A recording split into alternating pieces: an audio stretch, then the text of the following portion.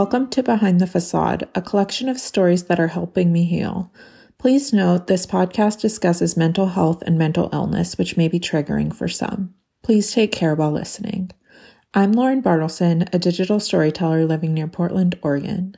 To dive right in, I struggle with anxiety, depression, insomnia, burnout, and 2 autoimmune diseases. As a coping mechanism, I often turn to writing. But I've learned that writing can only go so far. The healing really starts when I say these stories aloud. So without further ado, let's dive into today's story.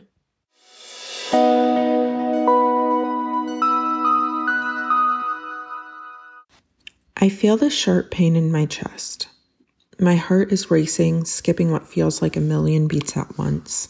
My hands are shaking and my legs are restless. I'm breathing harder, blinking faster. It's just nerves, I tell myself. You're not dying.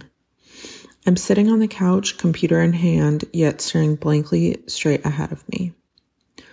On the outside, I probably look calm as a cucumber, but on the inside, I'm questioning every decision I made in the past 6 hours. After work, I felt this pull to create a LinkedIn page for Behind the Facade.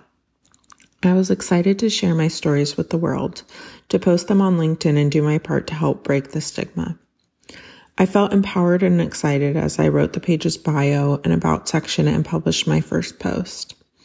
Per LinkedIn's suggestions, I invited a few people to like the page and made a post on my personal feed announcing it. I was on a high, feeling like this, sharing my mental health journey, is what I meant to do. A couple hours later, I log onto my personal email and see an email from someone at Medium asking if they could amplify one of my posts. I'm so excited that I text my mom a screenshot of the email sharing the news. And then, as I'm watching High School Musical, the series, High School Musical dramas are my guilty pleasure, the nerves settle in.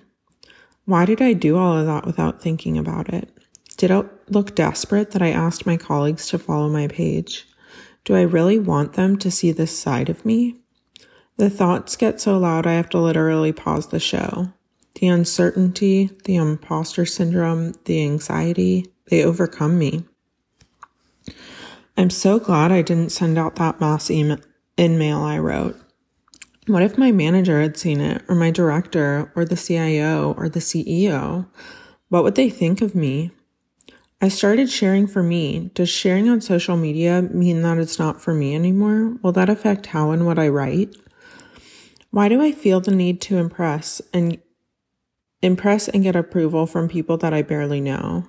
Why is my heart beating so fast? It's just a social media post. But literally anyone in the world could potentially see it. Should I take it down? No, I made a promise to keep posts like that up. Write about it. Maybe that will help. Get computer, walk to couch, struggle to sit down. Damn it, now my feet are shaking too. It's way past my bedtime. I wish I could go to sleep, but now my body won't be tired for hours. My hands are typing faster than they ever have before. I need to get off this couch, go do something. Write, take my medicine, take care of myself. As I struggle to walk to the kitchen, stress is manifested in my physical body, and it literally hurts to sit, stand, and walk. I let myself shake, telling myself that it's okay, just one thing at a time.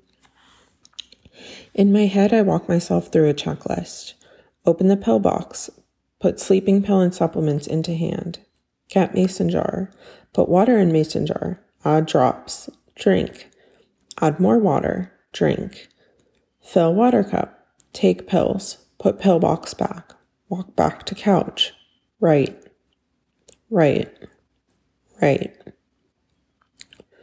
A few minutes in, I feel myself take a deep breath. My shoulders relax. The world slows down. Just for a minute.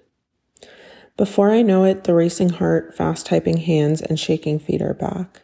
It's like an aftershock of an earthquake, my heart acting as the shifting core. I close my eyes and take a few deep breaths. It doesn't help, but I know it will if I keep going. Inhale 3, exhale 6. Inhale 3, exhale 6. Inhale 3, exhale 6. Again, again, again. This too shall pass.